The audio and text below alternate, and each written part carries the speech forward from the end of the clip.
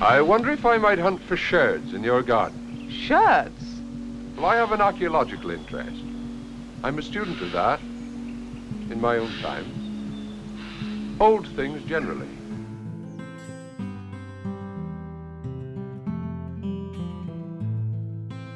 You're listening to Sherds Podcast, a journey through the outskirts of literature.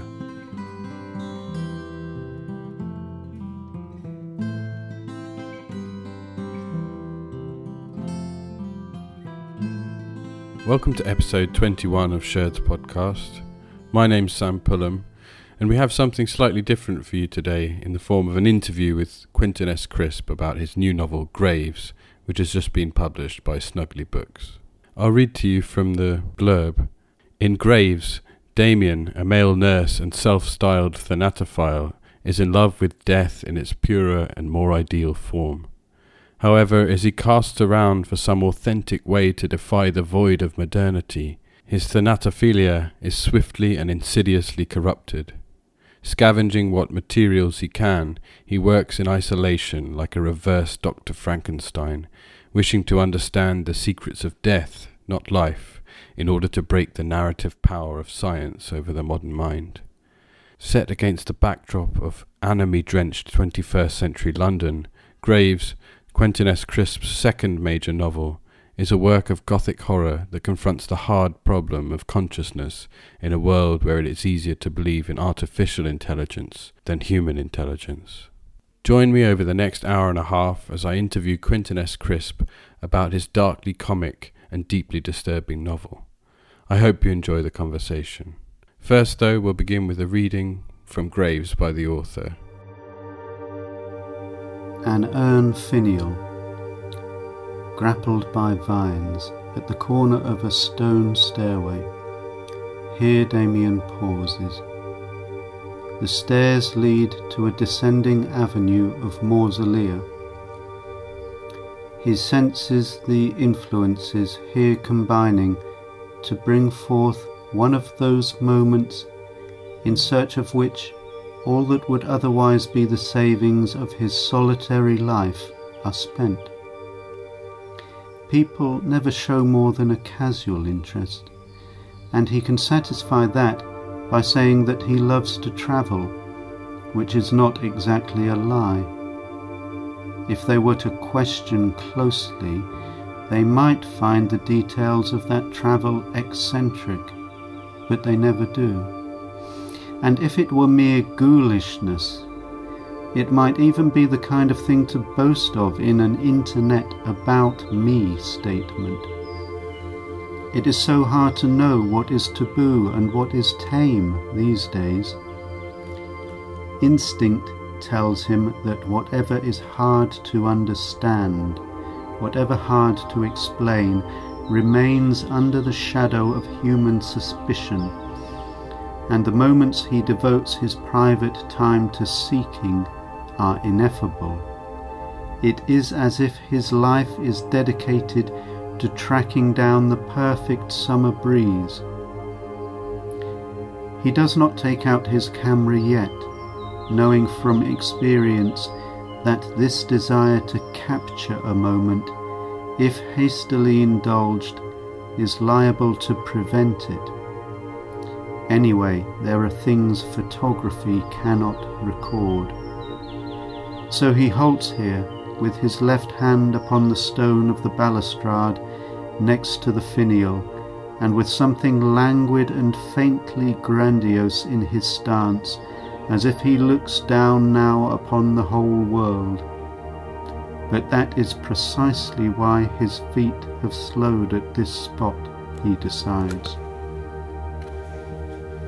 He is still young, but already he has followed the skittish beam of an attendant's electric torch along the grid of pathways between graves one summer night in Zorshigaya, seen the stone angels and broken columns among the mist-exhaling ivied trees of Highgate, wandered forgetful of all time the citadel park of winged hourglasses at Père Lachaise, where the narrow houses of the dead stand like streets of dovecots, in which nest only shadow and silence, listened to the homely tones of the volunteer guide, explaining with familiarity the distinguishing traits of the stacked skulls of St. Leonard's ossuary, been witness to the tribute paid by autumn in fresh reds and yellows, to the spirit of human continuity where the slopes of Kensico are a neat, endless now of monuments and epitaphs, felt warm peace in the scent of pine resin and paraffin as he watched an ant crawl over the marble of a grave in a well-tended site overlooking the Sea of Crete. And already his instincts have been gloriously confirmed by the 10 decorated skeletons of the Basilica of Waldsassen, posed and made opulent by Adelbart Eder the goldsmith, for whom death was no barrier to speech. The dazzling encrustations of pearls, rubies, and other myriad jewels on the bones with which this craftsman communed, impressing Damien as the ultimate efflorescence of decay. These are only a few of the treasures densely packing the sepulchral reliquary of his remembrance. In threading the globe as he has with the dotted line of his travel, he has sewn so many such sights and impressions together that the world has become to him one ever-ramifying city, and that one city a necropolis. Such is the view the corner of which he has stepped into at this moment. A visitor to a museum may find the exhibits to be desiccated fragments with not much more interest in them than an average history lesson at school, until, for some reason, a particular bas-relief brings back the living breath of a day 2,000 years vanished. For Damien, in his survey of graveyards, crypts, and catacombs, things are to a degree similar. Not every inscription on every headstone will bring the half-limpid, half-fetid transports with whose nuances he is increasingly intimate. He might view a dozen potter's fields in a row with only the faintest of stirrings, but when the feeling comes, anything from frisson to exaltation, the great difference is this: the museum-goer experiences a dead past revivified, but Damien, among the graves, sees even the living present as the slightest portion, differentiated by the minimum contrast necessary for anything to be seen at all, of a sweeping vista of charnel majesty, aeon-tiered, beyond vision, in arches of interlocked bones. The visitor to a famous city might think of the feet that have trod its thoroughfares through the ages. Damien thinks of how the feet now treading the necropolis of the world are to be added, in vanishing, to the ages of the buried. That what was no longer is, Damien judges an enigma, apparent yet impossible. That impossibility forms the ground on which the living walk. That they live now who never were before is another enigma, also apparent, also impossible. The two impossibilities mirror each other, so that Damien sometimes sees the dead walking their inverted streets, with us their mere reflections. Damien, hand on balustrade, has been, in his mind, teasing loose some knot of summer breeze to unsnag and unleash it. Preoccupied with this subtlety, he has not noticed until now that the urn finial has become a massive, hollow-eyed skull, and all the mausolea below seem to drip with sepulchral fluids, as if decay were an army of snails, and even the trunks of the green-leaved trees are excrescences of death. All things above earth, weird toadstools of necrophagy, all things below earth, the very riches of the kingdom of decomposition, offerings for rebirth more potent than any entombed with Pharaoh.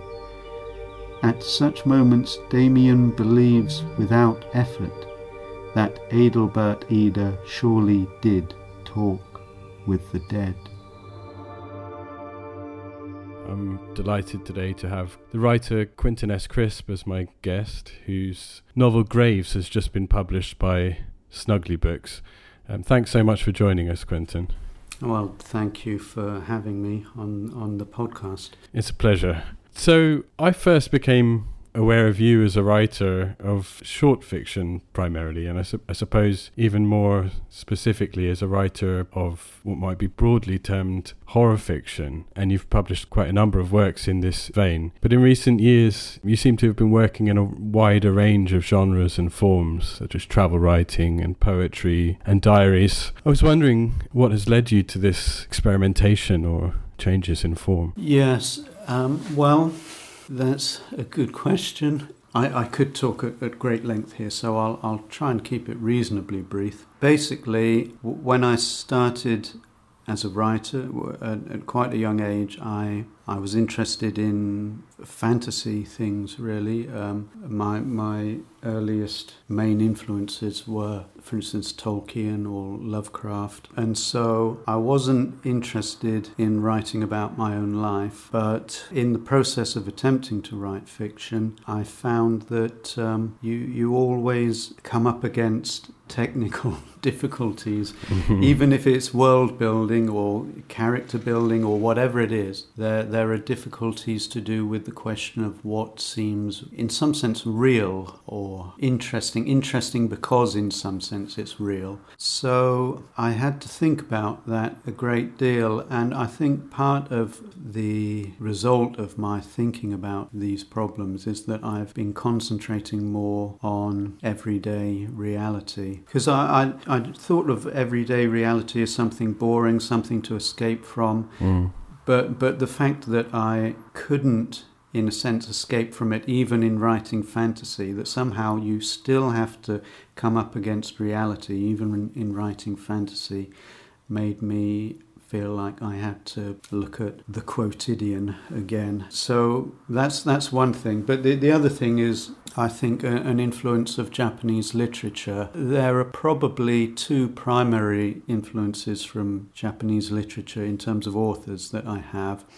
There's Mishima and there's Nagai Kafu. And I think the Mishima influence was stronger for me earlier, where it's everything is kind of glittering and dramatic and so on. But Kafu is more in the, not completely, but he's more in the I novel, as in I, the first person, the I novel genre or school of Japanese writing. I mean, I think this kind of Japanese writing goes back further than the I novel, really, because you've got diary literature and so on going way back in Japanese literature. Yeah. But he, for me, is representative in many ways of that aspect of Japanese literature, where it focuses on almost on static things in a way, not so much on the dramatic movement.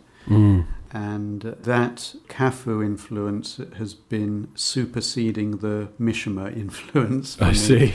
I would say in more recent years, which is not to say I won't go back, but certainly that's quite strong for me at the moment. I should imagine that a lot of our listeners would have heard of Mishima, but that perhaps fewer will have heard of Kafu. And I was wondering if you could say something about the period in which he's writing, and if he's associated with a particular school of Japanese literature. Yes, so he was, I can't remember his exact date of birth. If I could do the maths, which I won't embarrass myself by attempting, But he died in 1959 at the age of about 80. He was going to be 80 that year. I can't remember if he actually had his birthday. So he was born in the 19th century, obviously, and his father was some sort of civil servant, educated in the classics and so on. He went to America at around the turn of that century for about 4 years. His father had sent him to work in a bank over in America because he despaired of him in some way or another, and he thought that he might make something of him in this way. But while he was in America, well, he didn't begin writing in America, but while he was in America, it seems like he dropped out of his bank job somewhat, and he wrote a large number of stories, many of them to do with the underside of America at that time, prostitution, difficulties faced by immigrants, all kinds of things like this that he was writing about in that collection. I believe that collection is available in English too, right? That's been translated. Yes, that's right. It's translated under the title of American Stories. The translator is Mitsuko Irie, I believe, and he came back via France. I think his father wanted him to come back directly, but he really loved French literature. He wanted to speak French. He went to France. He spent something like 8 months there, I think, and he wrote Tales of France. A similar kind of thing to the American one, but in France. And when he came back to Japan, these 2 volumes kind of made his name, but also some of the stories got banned, I think, I seem to recall. For obscenity, or? Yes, that's right. So he became famous and or notorious. Some of his works were banned for decades, I believe. I can't remember exactly which ones now. So his influences are French naturalism and decadence from the Western side of things. Of course, there's a bit of a clash between naturalism and decadence. This is why I sometimes think he's a figure a bit like Huysmans. J.K. Huysmans in a way, but in some ways he's very different. In terms of his Japanese influences, well, for instance, Ihara Saikaku, the Edo writer, the kind of downtown writers, he was very into this idea of the Tokyo downtown culture, the ukiyo-e. He wrote a book on the arts of Edo, talking about ukiyo-e prints and kabuki and all kinds of things like this. So he was very much interested in the Japanese tradition, especially as manifest in the kind of slightly disreputable art of the downtown. I mean, for instance, kabuki at the time that it started was thought of as disreputable. I mean, it's thought of as high art now, of course. What you mentioned about this almost static quality of what we find in Cafu, yes, is something that I can see in aspects of your writing as well. I would say that across each of these different forms in which you're writing, there is a constant, in terms of style, I would say, there's a contemplative character to everything you write and an emphasis on mood and atmosphere that seems to be valued just as highly as the telling of the tales. Yeah. Is that something you're very conscious of? Yes, it is. One of the reasons for that, which goes way back, is that when I was really beginning to develop my style, I wanted to really reproduce a total experience in writing somehow, as if it were a virtual reality, but not just a physical virtual reality, but with emotions and all kinds of things happening. So I think because of that, I got deeply into quite an introspective way of writing, trying to put the reader right inside somebody's head, and also quite a descriptive way of writing, and I didn't necessarily have the balance between that and plot mechanics. But I think I do tend to value that kind of thing more than plot mechanics, but I also think I should try and strengthen those areas in which I'm weak. So I would like to write things which do have the emphasis on the plot as well, but I certainly think if I have a strength, then it's in creating these sort of mood pictures, I suppose. Yeah, I mean, I should say it's not something that I think of as a weakness in your style at all, rather that it's something that sets it apart from, particularly, I suppose, writing within the horror genre, which in some senses you seem to be moving away from, perhaps. I've spoken on this podcast before about a passage in your book, the Paris Notebooks, yes, diaries you kept in Paris, in which you speak of a kind of almost a tyranny of plot over atmosphere in mainstream culture. Is that something you still agree with? Or? Yes, I do. I mean, I suppose there is a skill to writing a good plot, and the fact that a plot is artificial, so to speak, is not necessarily a bad thing. We're not necessarily reading a book because we want to we're not considering it as a documentary necessarily, you know. So it's not necessarily a bad thing that plots are artificial, but I don't know, especially with blockbuster films and so on, there's such a formula that it is a kind of a tyranny, I think. I hate to use this word, but I think there's something a bit disempowering about the way that plot is often used, because I don't know, maybe I feel like there's a kind of dishonesty to it sometimes, whereby nothing matters except whether the plot works. For instance, in the same way as in a horror film, you can get jump scares and so on, and maybe these jump scares work, but there's something a bit dishonest about just relying on that kind of thing. So there's a cheapening quality to a very traditional or fixed plot structure like that. Yeah, I think there can be. Yeah, because I think when it's prioritized as something hooky, as it were, I think that is cheapening. And it's, you know, it's like the clickbait thing. The plot can work on that principle where it's just all it is to draw the audience in, you know. There's a degree of emotional manipulation there, perhaps, and you kind of only realise after you come out of the film or finish the book that it was all surfaces, perhaps. Yeah, no, I think that's it, yeah. Something else that strikes me as a theme that runs through your writing is a very close attention to the things that tend to be overlooked generally. The narrator of your story, The Haunted Bicycle, from the collection Rule Dementia, says, "I've always been attracted by those things left unnoticed in the corners of our lives." And it seems to be almost a preoccupation of yours. Is that fair to say? Yes, it is, yes.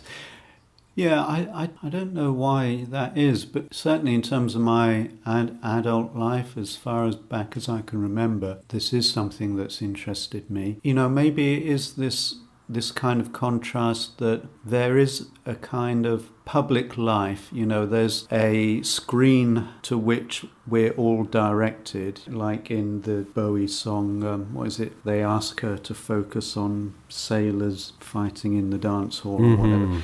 So there's the thing that we're all asked to focus on, and then when you walk away from it, what can happen is, because you're not in that thing you're supposed to be focusing on, you can feel that the world around you is nothing. It's not that centre of focus. It becomes drained of value in some way.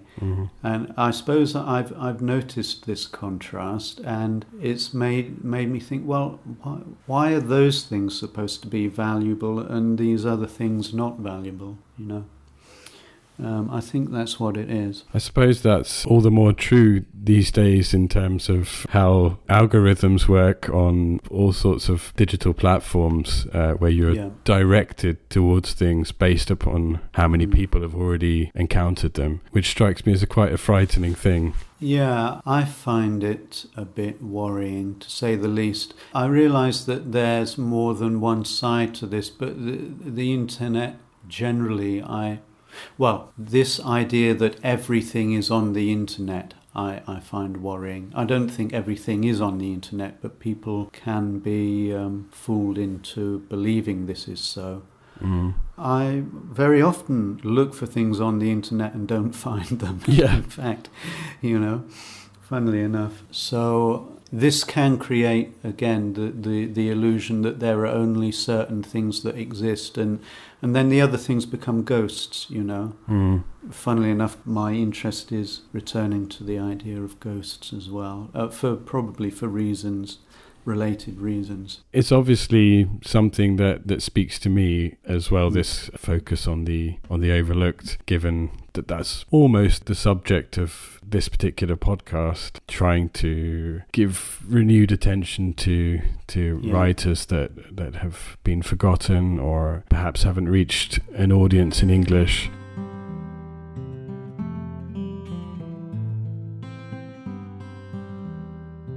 One thing that really interested me is this overlap, perhaps, between that which is overlooked and that which we are afraid to look at, or what we consciously or unconsciously ignore. Yes. Do you think there's a strong connection between the overlooked and the horrific? There is a connection, and one of the most obvious connections is death. Okay, let's take the image of the screen we were talking about earlier.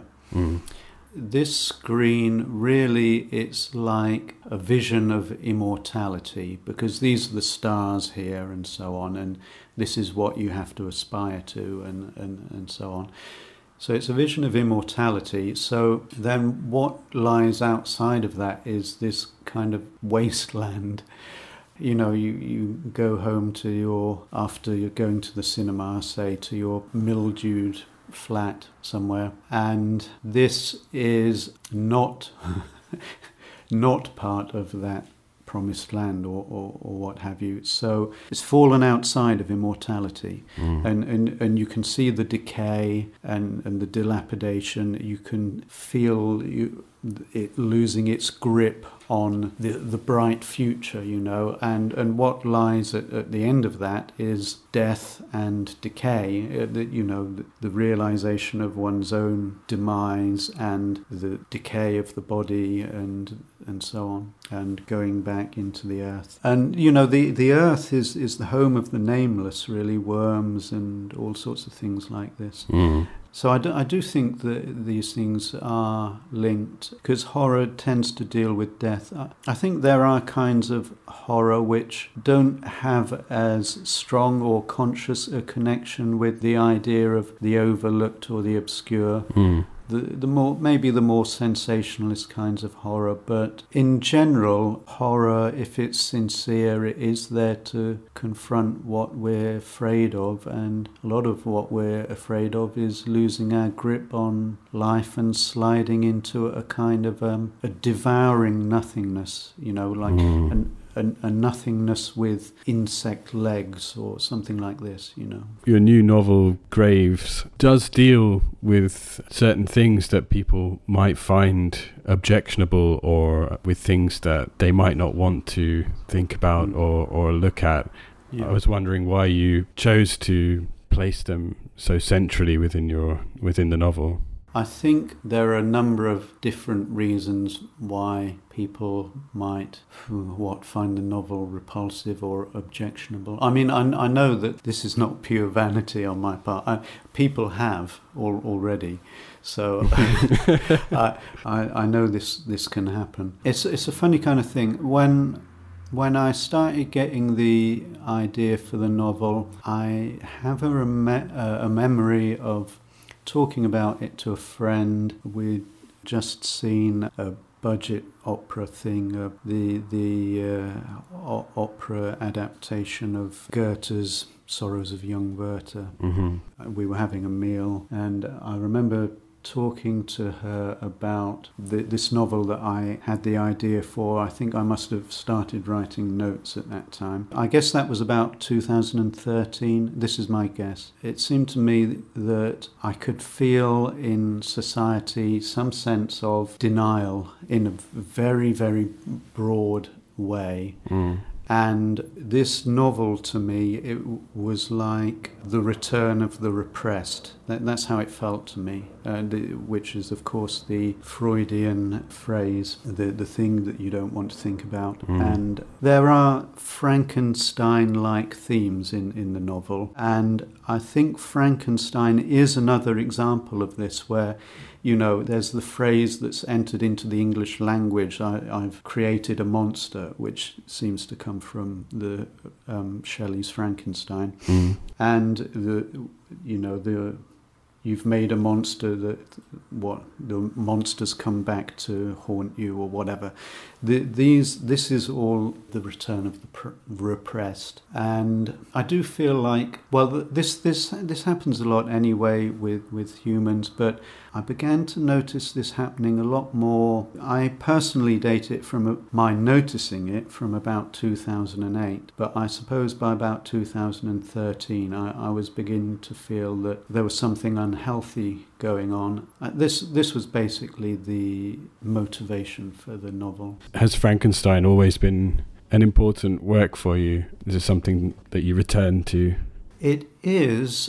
It's been a long time since I read it. I think I've read it maybe twice, but it's been a long time since I read it. It's possibly about time I returned to it. But there is something, as I recall, another way that it's relevant to Graves, of course, is that this is a very much a questioning of this idea of scientific progress. It shows, I think there's the beginnings in Mary's Frankenstein of showing science as possibly the rape of the earth, where Dr. Frankenstein plunders materials from graveyards and so on. There is something, I mean, she was very young when she wrote that, but she seemed to go quite deep with that somehow. It really resonates as an image of the idea of people playing God, or someone playing God, and they actually don't know what they're doing, but while they're doing it, it's an obsession. They're under the spell of this thing, and then at the end of it, they kind of come to their senses and think, oh, what have I done, And funnily enough, I mean, we are to some extent in a moment like that culturally, where we're looking at what we've done to the planet and thinking, how could we have done this? But because we've been under a spell, or we've been so taken up in this great work that, as it seems, that we're doing of mechanization and so on and so forth. It's not obvious that this was even the wrong path to take, except that we know that it's had calamitous results, and that it seems we can't carry on in the same way.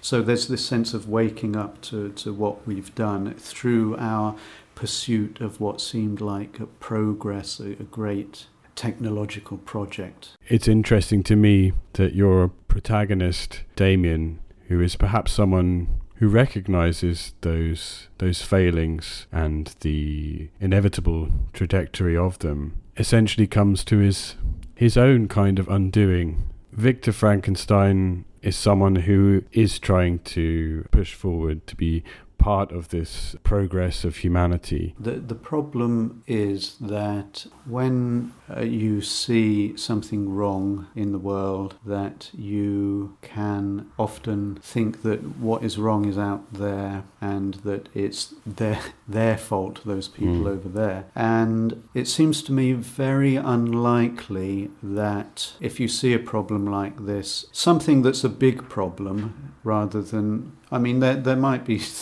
obviously, it's a bit hard to say that any problem you see is your fault, but like a big social problem or something, if you see it and you just think it's the fault of those people over there, I kind of feel that must be wrong somehow, and that it's hard to wash one's hands entirely of any kind of guilt or responsibility. So probably the way the plot turned out is to do with my feelings in that direction. I suppose I would say. Most of his life was already finished, to to use the decorator's term, with precisely this kind of caulking. It was not so much that Damien's imagination led him on to forbidden realms. Again, no. There was something more dreadful than taboo at work here. It was that it was especially his imagination that did the leading, and any imagination that germinated and took form in England was incongruous and therefore risible by contrast with everything else. Against the foil of domestic violence and Alan Bennett, imagination was automatically that which is to be mocked. He feared that the aesthetic transplant he contemplated to fulfill his existence would not take, because he was rooted in English soil. Modern life is dull anywhere, thought Damien, but contemporary England is uniquely dull. He remembered a recent visit to the Pitt Rivers Museum in Oxford. No wonder the English had plundered the world for marvels and stolen the gods of the heathen idolaters. There was a lack at home that the English did not have the imagination to supply in any other way than theft. The things in that museum, an array of the bandicoot striped and the dodo feathered, the prehistorically natural and the medievally artificial, the numinously whimsical and the grinningly sinister, as if the cosmos were a great, twisting, reticulated crocodile, crawling and clanking, every jointed limb and every scale prickly and glittering with terror and manic delight. And on that crocodile had been a single microbe of dullness, and the microbe had slain the crocodile, skinned it, and hung its skin on the walls to admire on a Sunday afternoon. There was in a case in the upper gallery, Damien remembered, a war helmet made of the poisonous spiny pufferfish. It had once belonged to a warrior of the Micronesian archipelago of Kiribati. Imagine going into battle with your stingray jerkin, your shark-tooth-studded mace, and your spiny pufferfish helmet, leaping from your boat onto the shore and straight among the ranks of your enemy. You would know you were born. No doubt the gods had really lived then, or the Great Spirit. The polytheism of such cultures was sometimes exaggerated, he knew. Damien sighed out the smoke he had inhaled. It had been the shrunken heads that had attracted him to the Pitt Rivers Museum. They did not strictly fit in with his thanatophilia, he persisted with the word, because they seemed to imply restless rather than restful spirits, but he was quite prepared to make what was, after all, only a slight detour from his usual interests for these. Prepared, of course, suggested the attitude in advance of the event. When he actually found the shrunken heads, he was a little disappointed. There was, it was true, a fascination to them, a kind of repugnantly mellow nausea at being in the presence of something that seemed to suspend the laws of morality, the moral equivalent of the disorientation of a suspension of the laws of physics. The same question arises in both cases. Is this real? Yes, they were, and blinking did not change this. There was also a satisfying, gnome-like appearance of evil. Curious, Damien reflected, as these were supposedly the victims of the monstrous deed rather than the perpetrators. But being the victim of any such extreme act as this tends to confer an aura of evil, or so he theorized. Still, part of the reason he kept looking was because he wanted something more, something unbearable perhaps, something that would haunt him. It was then that something occurred that made him chuckle inwardly. A woman, perhaps in her late 30s, with one of those middle-class accents that make their owner sound very busy and capable, was approaching down the aisle accompanying her son, who must have been, Damien guessed, about 8, perhaps younger. "Shrunken heads," she was saying. "Right. Let's see. Down on the right. Ah, look, here we are." The young boy, like Damien, had wanted particularly to see the heads. With her hands on his shoulders, the mother positioned him before them. Her left hand still on his left shoulder, she began to point at the jars with her right, explaining with that capable voice, as if she were not reading the details for the first time from the notices next to the jars. Damien could tell, though the boy barely moved, that he was impressed. Impressed in what way, he was curious to find out. The boy could not have been listening to his mother. Without waiting for her to pause, he began slowly to shake his head, and in a voice of infantile dismay said, "I don't like it." "Don't like it?" his mother repeated, looking him in the face from above. "Spooky?" The boy nodded. Efficient in assessing her child's desires and needs, she immediately led him away. That, thought Damien, is instinct. Instinct and imagination. However much or little he understood about death, the boy knew when something was malevolent. Damien envied him.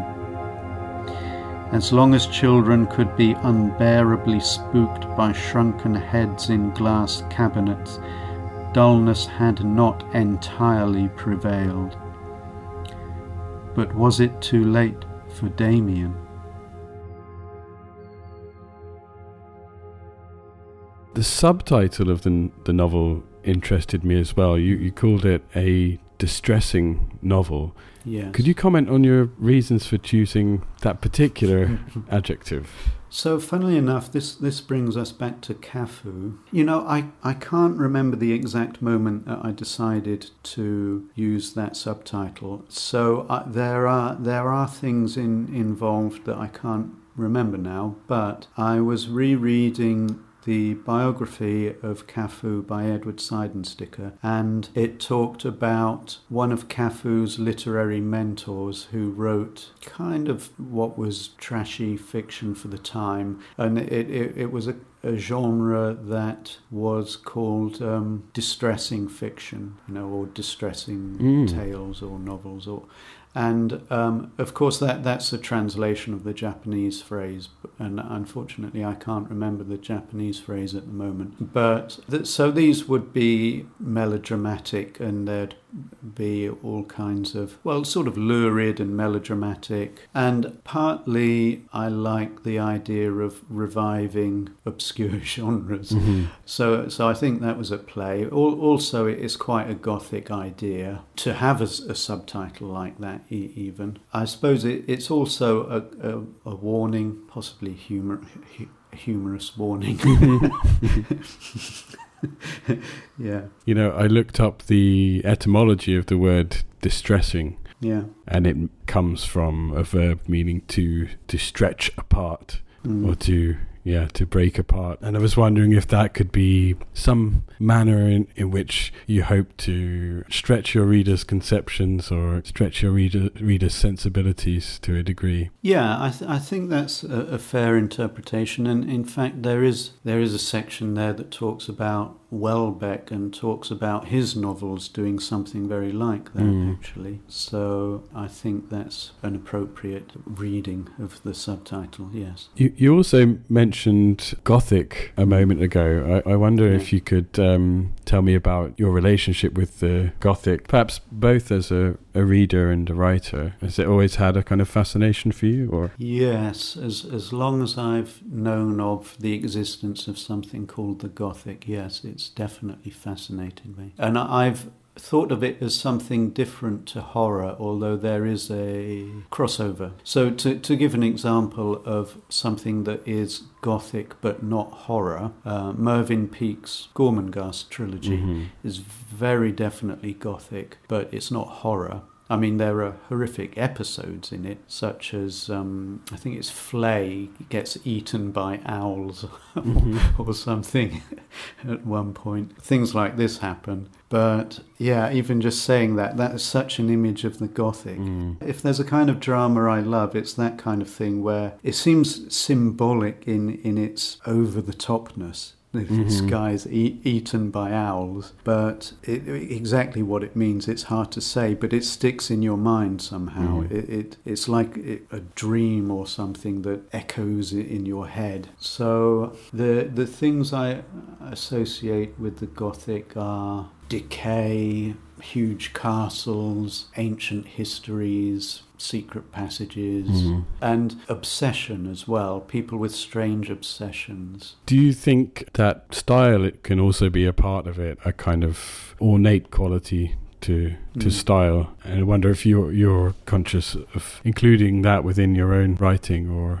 So, yeah, I don't know if this is giving away too much in terms of mechanics, but yeah, so the first chapter, so to speak, of Graves is in the Gothic style. It's a very short chapter. And a very beautiful one as well, if I may say so. Thank you, yes. And this was kind of, okay, I want to set the tone.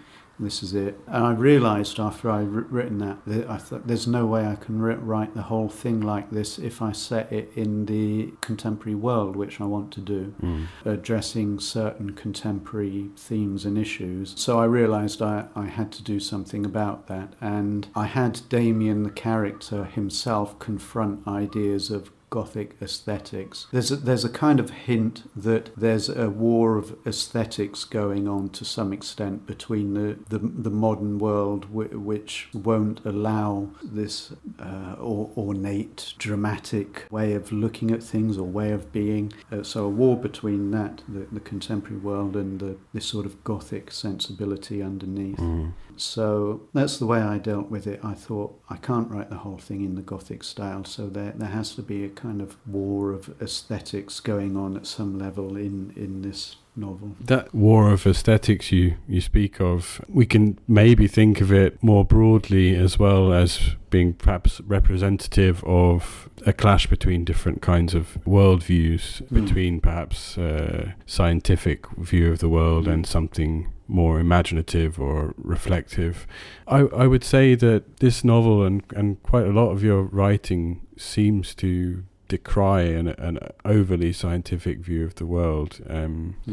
Do you feel that we are burdened by this view in some sense? Yes, I do. For me, this is something deeply instinctive, which I've felt for as long as I can remember, really. And I'm increasingly aware that other people don't necessarily feel this way. Yeah, it's a very peculiar thing. I think that the scientific worldview somehow evacuates our environment of meaning and of life. And I think it does so illegitimately. The thing is, it doesn't have to do so, and I've been trying to work out recently why it does so, and I think there are historical, cultural reasons why it does. But I'm not sure at what point these factors become operative, whether they become operative as soon as the scientific method is applied or whether they become operative at some later point.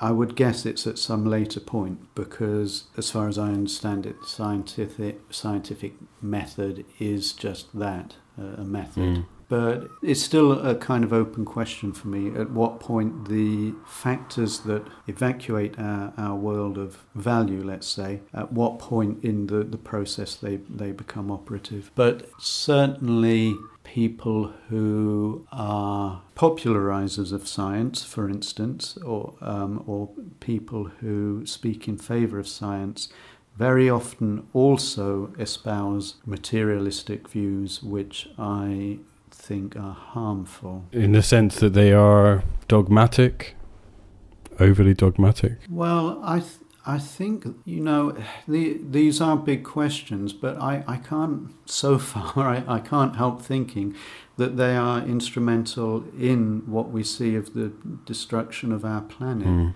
because it seems to me, they don't allow for the pursuit of other things apart from power, possession of material wealth and so on. Now, of course, this is not to say that people who actually profess materialistic views act in a materialistic way. This is one of the strange things about humans, is you can have such a thing as a reverse hypocrite who, you have hypocrites, we all know that, but you can have reverse hypocrites who espouse what can be taken as negative views, but actually don't act as if those views are true. So they might be espousing the view that there is nothing beyond what can be measured scientifically, but they nonetheless act as if there are things beyond what can be measured scientifically. For instance, such as justice. I mean, I don't see how you could measure something like justice scientifically, but I think most people are interested in the idea of justice being maintained in some way or another.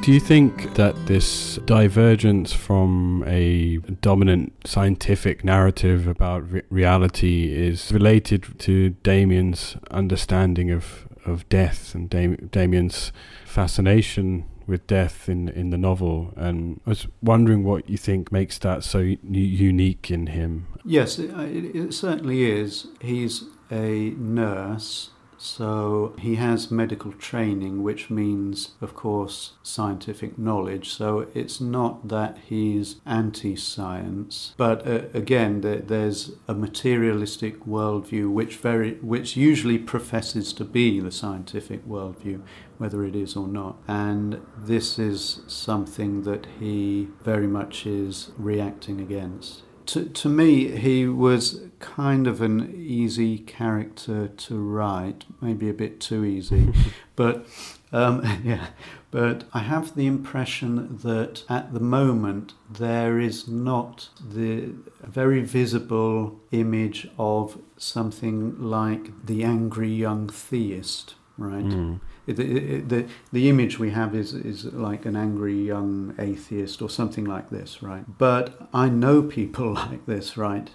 And I think they're maybe not that visible at the moment in terms of, I don't know, popular culture or literature or what have you. Certainly, I don't see this kind of character portrayed much, although to me it's like he's like a composite of people I know well, let's put it that way. Coming back to some of the things we were talking about earlier in terms of where we have been led by technological progress and a materialistic view of the world, against which Damien is reacting, of course, I've noticed in your work recently building engagement with environmental issues, with the crisis point we seem to have reached, more broadly perhaps the destruction and suffering we cause as a species. And you've also published on the subject of antinatalism as a movement in Living in the Future magazine. Yes. I was interested to see that you claim in that essay that these two things, though timely, are perhaps essentially separate from each other. Does that mean that for you antinatalism is primarily based on philosophical or even logical grounds rather than being a straightforward reaction to the problems caused by the worldview I was speaking of? Yes, I think there is a connection between those problems and antinatalism, but I feel like I haven't yet dug deep enough to get to what that connection fundamentally is. So, having not got that deep, I suppose I have to say that antinatalism is to me not a social response or something like this, but yes, more like a philosophical position, although quite a practical one in a certain sense. I mean, antinatalism is actually something that goes way, way back, really. And I suppose I'm caught between certain very large forces in the psyche of the human race. One of those forces is earthly survival, which obviously includes procreation, and another is, well, a kind of disillusionment, but not for me a nihilistic one, although it's related to nihilism, certainly. I've gone through a nihilistic period in my life. I'm certainly not a nihilist now. If you look at traditions, religious traditions such as Buddhism, Christianity and others, I'm a bit more familiar with those two than the others. You will see this strain within them of disillusionment with earthly life, basically. So in Buddhism, when the Buddha had his moment of awakening, he said something like, "Housemaker, I have seen you. Your house will not be rebuilt again." In other words, that the house being the earthly body, he's not going to return to this house. He's going to escape the rounds of reincarnation. So this is an impulse to escape earthly existence, which seems to me very much in keeping with the antinatalist impulse. But the funny thing is, the same traditions, Buddhism, Christianity and others, also have this affirmation of earthly life. Well, it's perhaps more obvious in Christianity than it is in Buddhism, where the earth, the world really, not just the earth, the world being synonymous with the universe, is the divine creation, and so there's a strange tension there between the disillusionment with this earth and the recognition in it of something divine, I suppose. And I feel that tension quite strongly, and I suppose for whatever reason I'm someone who hasn't been able to commit myself in that weighing of the balance to the idea of completely affirming earthly existence. Yeah. It does seem to be a point on which you differ from lots of other writers and thinkers on antinatalism. You seem to eschew this notion that human beings labour under the illusion of selfhood, when in fact they're self-conscious nothings. You seem to find something more worthwhile in this notion of selfhood or consciousness. Yeah, no, that's right, and I've long felt that. And I've never felt the no-self kind of doctrine. I've never felt that to be very persuasive for some reason. I mean, I have friends and so on who have spoken to me about this. For instance, just to give an example, a conversation with a friend who is either Buddhist or Buddhist-leaning, talking about the question of the self and telling me how he looked into it and tried to find the self and couldn't find it. Where is it? I can't find it. But that is completely unpersuasive to me, because I can. I do. And I wonder whether we're using the word self to indicate the same thing here or not. It feels like maybe we're not. It's a strange kind of thing. And this becomes clearer to me in the second person, because when we look within, it's easy in a way to see a void somehow. Because we can't see something solid. When you're relating to another person, say you've got friends, I don't know, Michael and Jane or whatever, you're not going to mistake Michael for Jane, You won't do that. You know when they're here, you know when they're not here, and you, in some sense, know who it is you're talking to. Of course, you don't know them exhaustively and so on. But I've never found this idea of no self-persuasive.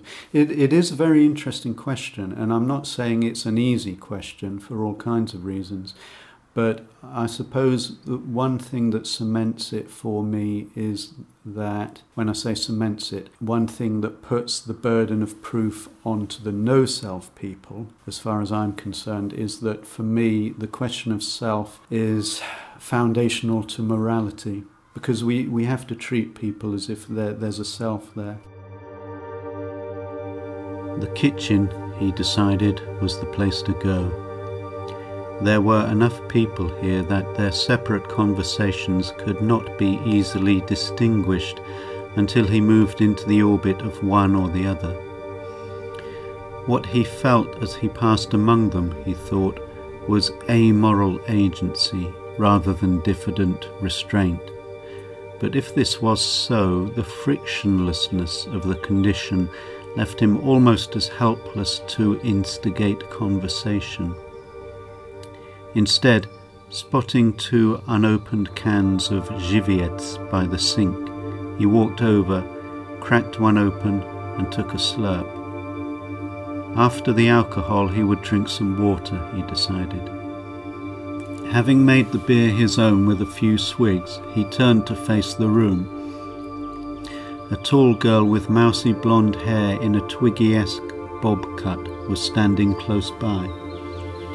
Catching her eye by chance, he nodded. She returned the nod, so he extended his hand, which she accepted. The handshake seemed an odd formality in this situation, but Damien tried not to worry too much that he was acting in an unnatural manner. He noted that her eyes were an unusually pale shade of green. "Damien," he said. She leaned in to hear him better. "Sorry? Jason. My name's Jason."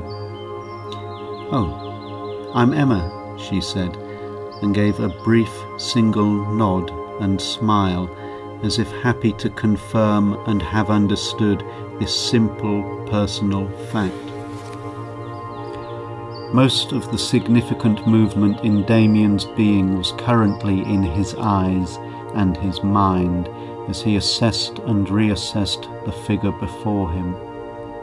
They spoke over the music about indifferent things, so that signs of intelligence and special meaning had to be looked for not so much in words as in inflection, facial expression, even in pauses.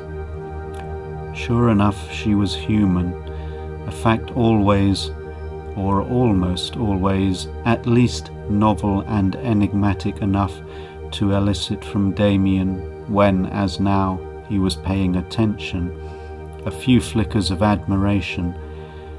But there was something very odd, which was to say very ordinary, about this girl. "I want to experience new things," she was saying. "This year I climbed a gasometer." Climbed a gas meter? Damien, for a moment, formed a puzzling picture of Emma standing on a chair in the hallway of a house and pulling herself up by means of the meter affixed to the wall. Sure enough, that would be an unusual experience, technically speaking, but he was not sure it would be an interesting one. A gasometer, you know, where they store gas. "Oh, yes, I know. You climbed one." "Yes. Good, isn't it?" Damien nodded. Yes. Emma gave the same short nod of happy confirmation she had given earlier when she had told him her name. She seemed to do this to punctuate the attainment of each small point of understanding that appealed to her.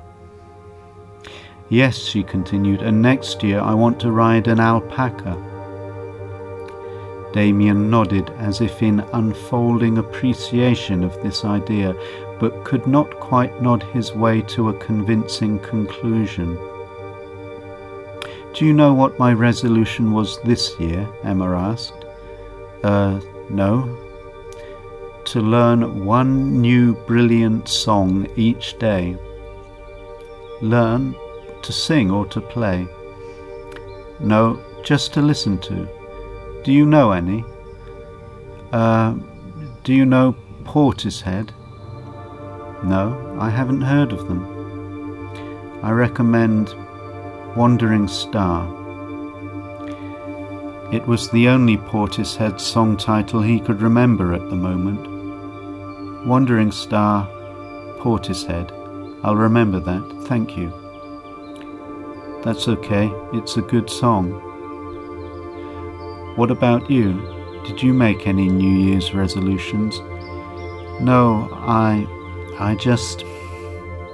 The only thing I did do was I made a resolution never to tell the truth for the entire year." "Really?"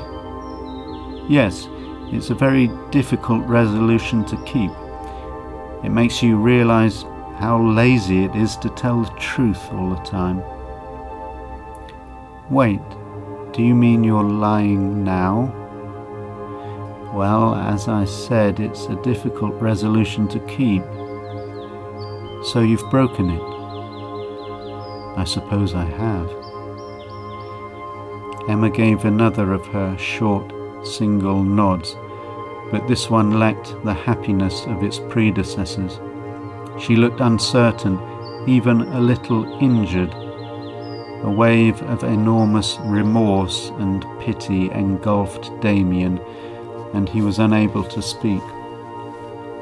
"Excuse me," said Emma. "I'm just going to talk to my friends." "Of course." She gave a smile afflicted with the same injured uncertainty as her nod had been, and walked away. Damien took another swig of lager and decided he needed to go outside for a cigarette. Closing the door behind him, he found himself alone in the garden. He placed his beer on the windowsill, took out his tobacco and Rizlas, and began to roll himself a smoke. A strange after-image of Emma haunted his mind as his fingers worked. How could he have communicated with her? She would live an entire life sealed off from him. Was anything beyond the brief conversation they had engaged in possible between them? That injury, that had hinted at possibilities, but the hurt that suggested a life beyond the immediately visible was precisely what foreclosed any entry to that sweet world. Even these thoughts were preposterous. But how did a girl without transcendence walk and talk and get hurt like that? She surely wasn't a bubble, was she? Her after-image in his mind, tiny, determined, climbed the tall, narrow ladder up the side of the gasometer. She did it for no one but herself. Slowly her svelte, humorless figure ascended to an independent triumph in which no one would share, not even God. Damien felt like crying. He tried to, but was unable. He finished rolling his cigarette, lit it, and took a drag. The words of the song were repeating in his head in a hypnotic, insistent loop.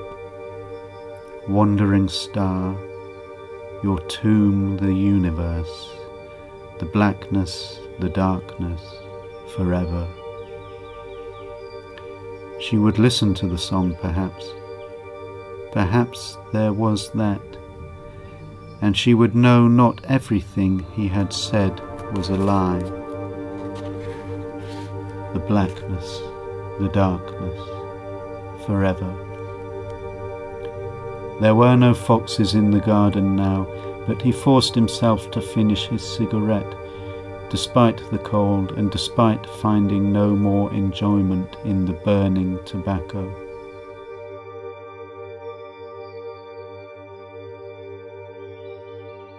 I wanted to ask you also about the importance of place and the settings in your fiction. I mean, Graves is very much a London novel. I wondered how important it was to you that it takes place in London. Reasonably important. Since moving to London, I have wanted to write a London novel. In a way, I don't feel like Graves is the London novel that I kind of had in mind, but it's certainly a London novel, and I'm glad to have done that. I find setting quite difficult, actually. I'm not very confident about setting, let's put it that way. Even places I know quite well, I feel like I don't have enough grasp of them somehow. I generally don't feel like I have much of a grasp of reality, so this is the problem. So, but yeah, I am interested in place. It's a strange kind of thing. It's just maybe it's this kind of thing that I wonder if there's only one real timeline, right? So that a work of fiction is necessarily, if there are events in it that didn't actually take place, it feels like maybe this can't be the place where I'm setting it, or something like that. So I worry, and I don't feel very confident about real world settings, but I want to use them more. I have it in mind, I suppose, that any work of fiction is really it's a parallel universe. It's not necessarily this London. It's just very similar. It is something that you explore in a recent collection of poetry and travel writing. Quento, you have to help me with the pronunciation. Is it I Gaza? Almost. So I that's correct, and it's Gasa. Gasa. Yeah, Gasa, Gasa. And the Gasa part is actually from Casa, which means umbrella. Ah, okay. So you explore some of these ideas in that collection of writings, and I was particularly struck by one of the essays on local trains and place names, in which you speak of casting yourself on the mercy of personal muses, the local deities, and hoping that they intercede on your behalf with universal muses. So I wondered if in your attempt to capture place, if that in itself was the more important thing, or is the more important thing that this could occur anywhere when you write a work of fiction? Well, place is a weird kind of thing. Okay, so there are two polarities, let's say, the particular and the universal, right? And let's say philosophy deals with universals, and particulars are dealt with by something else.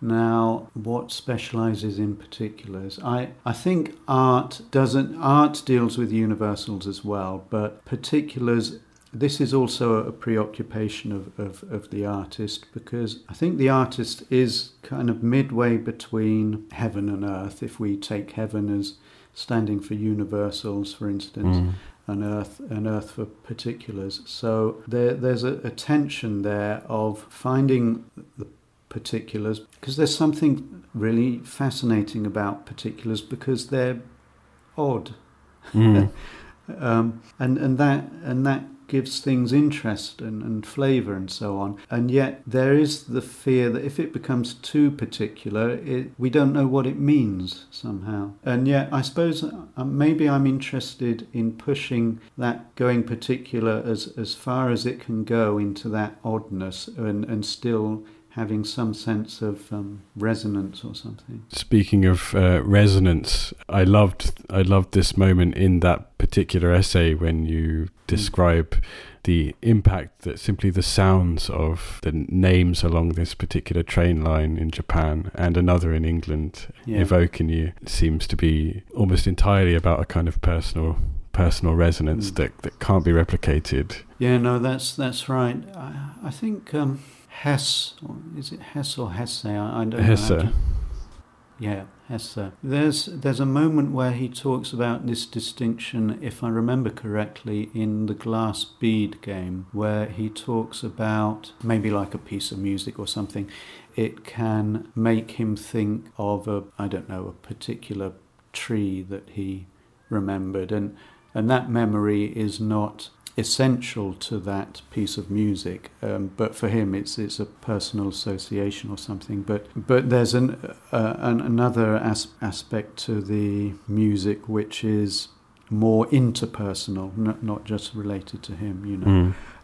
I suppose, there are these different elements in different dimensions or layers to how we relate to a work of art, or how we create a work of art as well. If it's all on the dimension that only you understand it, then it's not going to work. But there is something mysterious about how a very personal image can communicate things, and I'm not sure we really know how that works, but that's, I don't know, one of the great things about art, or something like that, you know.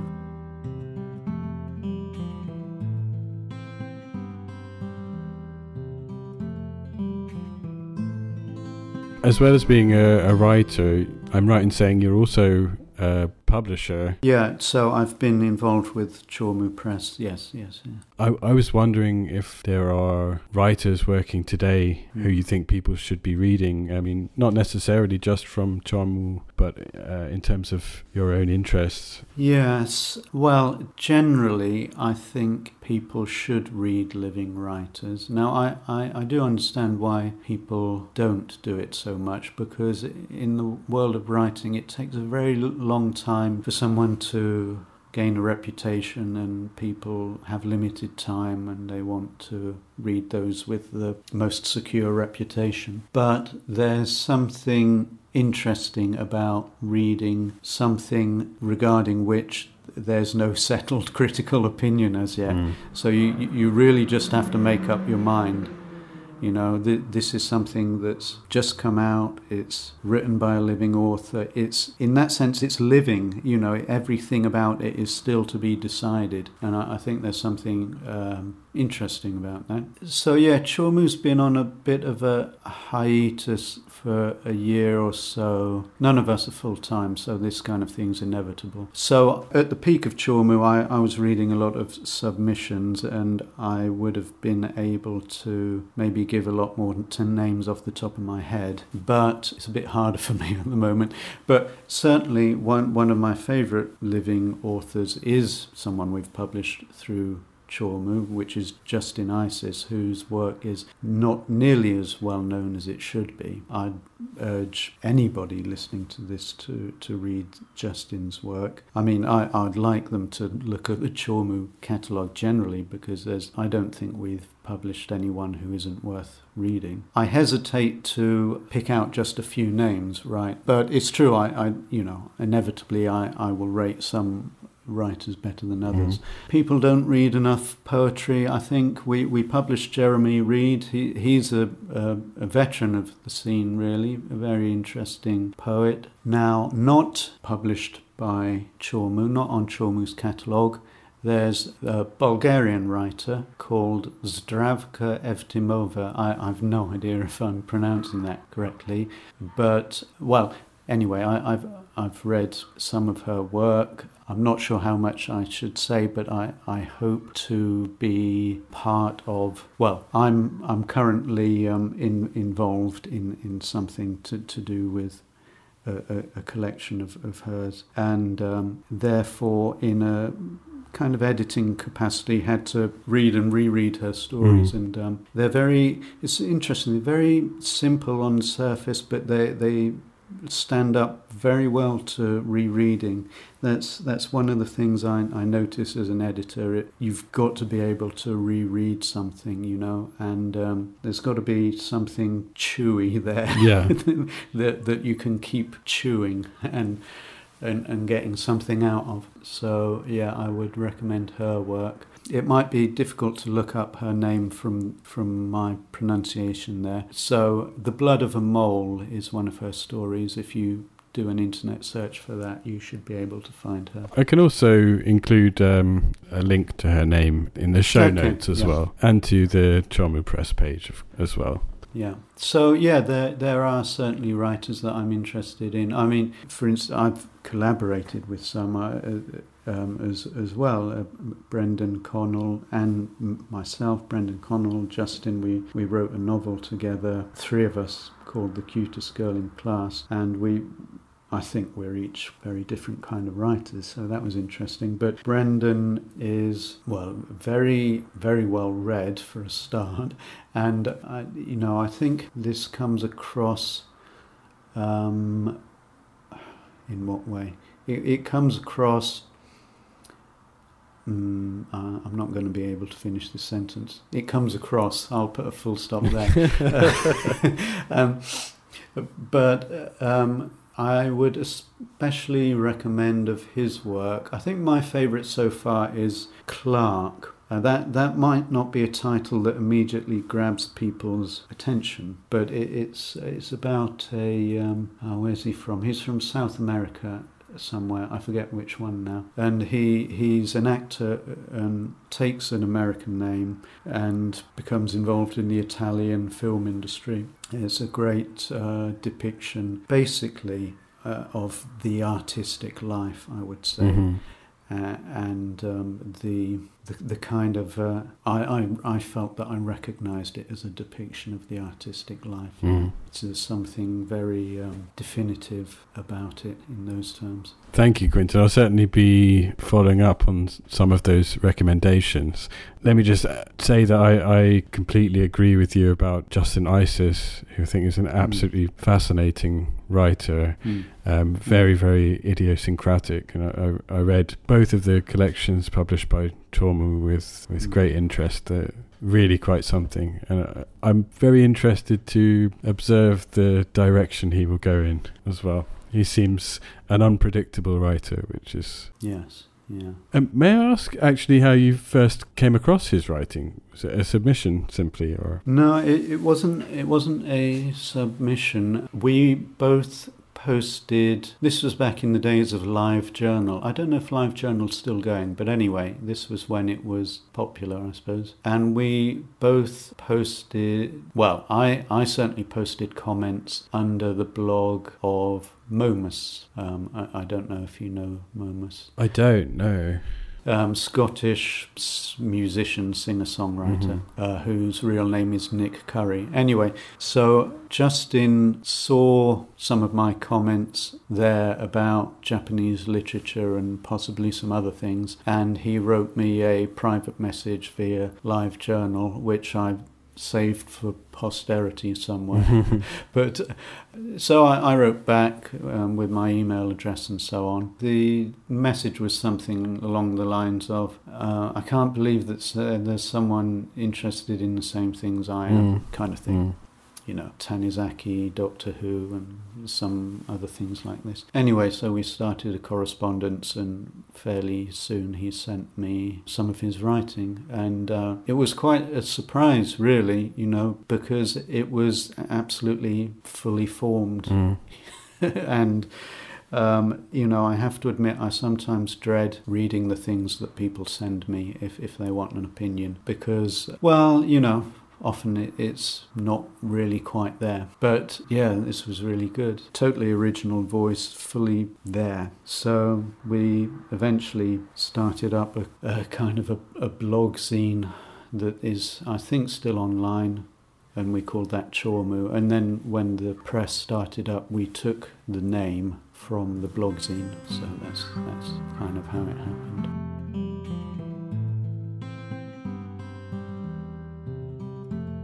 I have a a final question. It's perhaps a rather silly one, but one that I had to ask, I'm afraid. Yeah. There's a story in your collection, Morbid Tales, called The Two-Timer. Yeah. In which the narrator develops the ability to stop time, and it reminded me so much of a children's television program that I used to watch as a child called Bernard's Watch, where a child has this particular ability. I wondered if it was something that you were aware of, because the Two-Timer seems almost Bernard's Watch with an 18 certificate. I see. No, funnily enough, I haven't heard of Bernard's Watch. I'm going to have to look that up now. No, the two-timer thing came about because a friend of mine, basically, he said, let's both write a story on the theme of stopping time, someone with the power to stop time. And this was, as it happens, a theme that interested me. So I did, we both did, and that was the result. Yeah, it's funny. It's a story that not many people have mentioned to me for some reason. It seems to go under the radar a bit, but it's actually one of my favourites. Yeah, I really responded to that one, and it's of a very different character to Bernard's Watch, but this central idea is the same. Yeah, I see. Bernard tends to learn some kind of moral lesson and learn to be a good boy each time he stops time. Yeah, I see. Yeah, it's kind of similar in a way. In a way. Yeah. So, Quentin, yeah, I'd just like to thank you for joining us on Sherd's podcast, and to urge anyone listening to pick up the book Graves, which has just been published by Snugly Books. Thank you so much for joining me. Well, thank you very much for having me, and yes, it's been great. Thank you for listening to this episode of Sherd's podcast. If you have any questions or comments about our conversation, please write to us at sherdspodcast@gmail.com. You can also follow us on Instagram or Twitter. And if you like the show and you want to support us, please leave us a review on iTunes. We're now also available on Spotify. And we'll see you next time when we'll be discussing The Birds by Tarjei Vesos.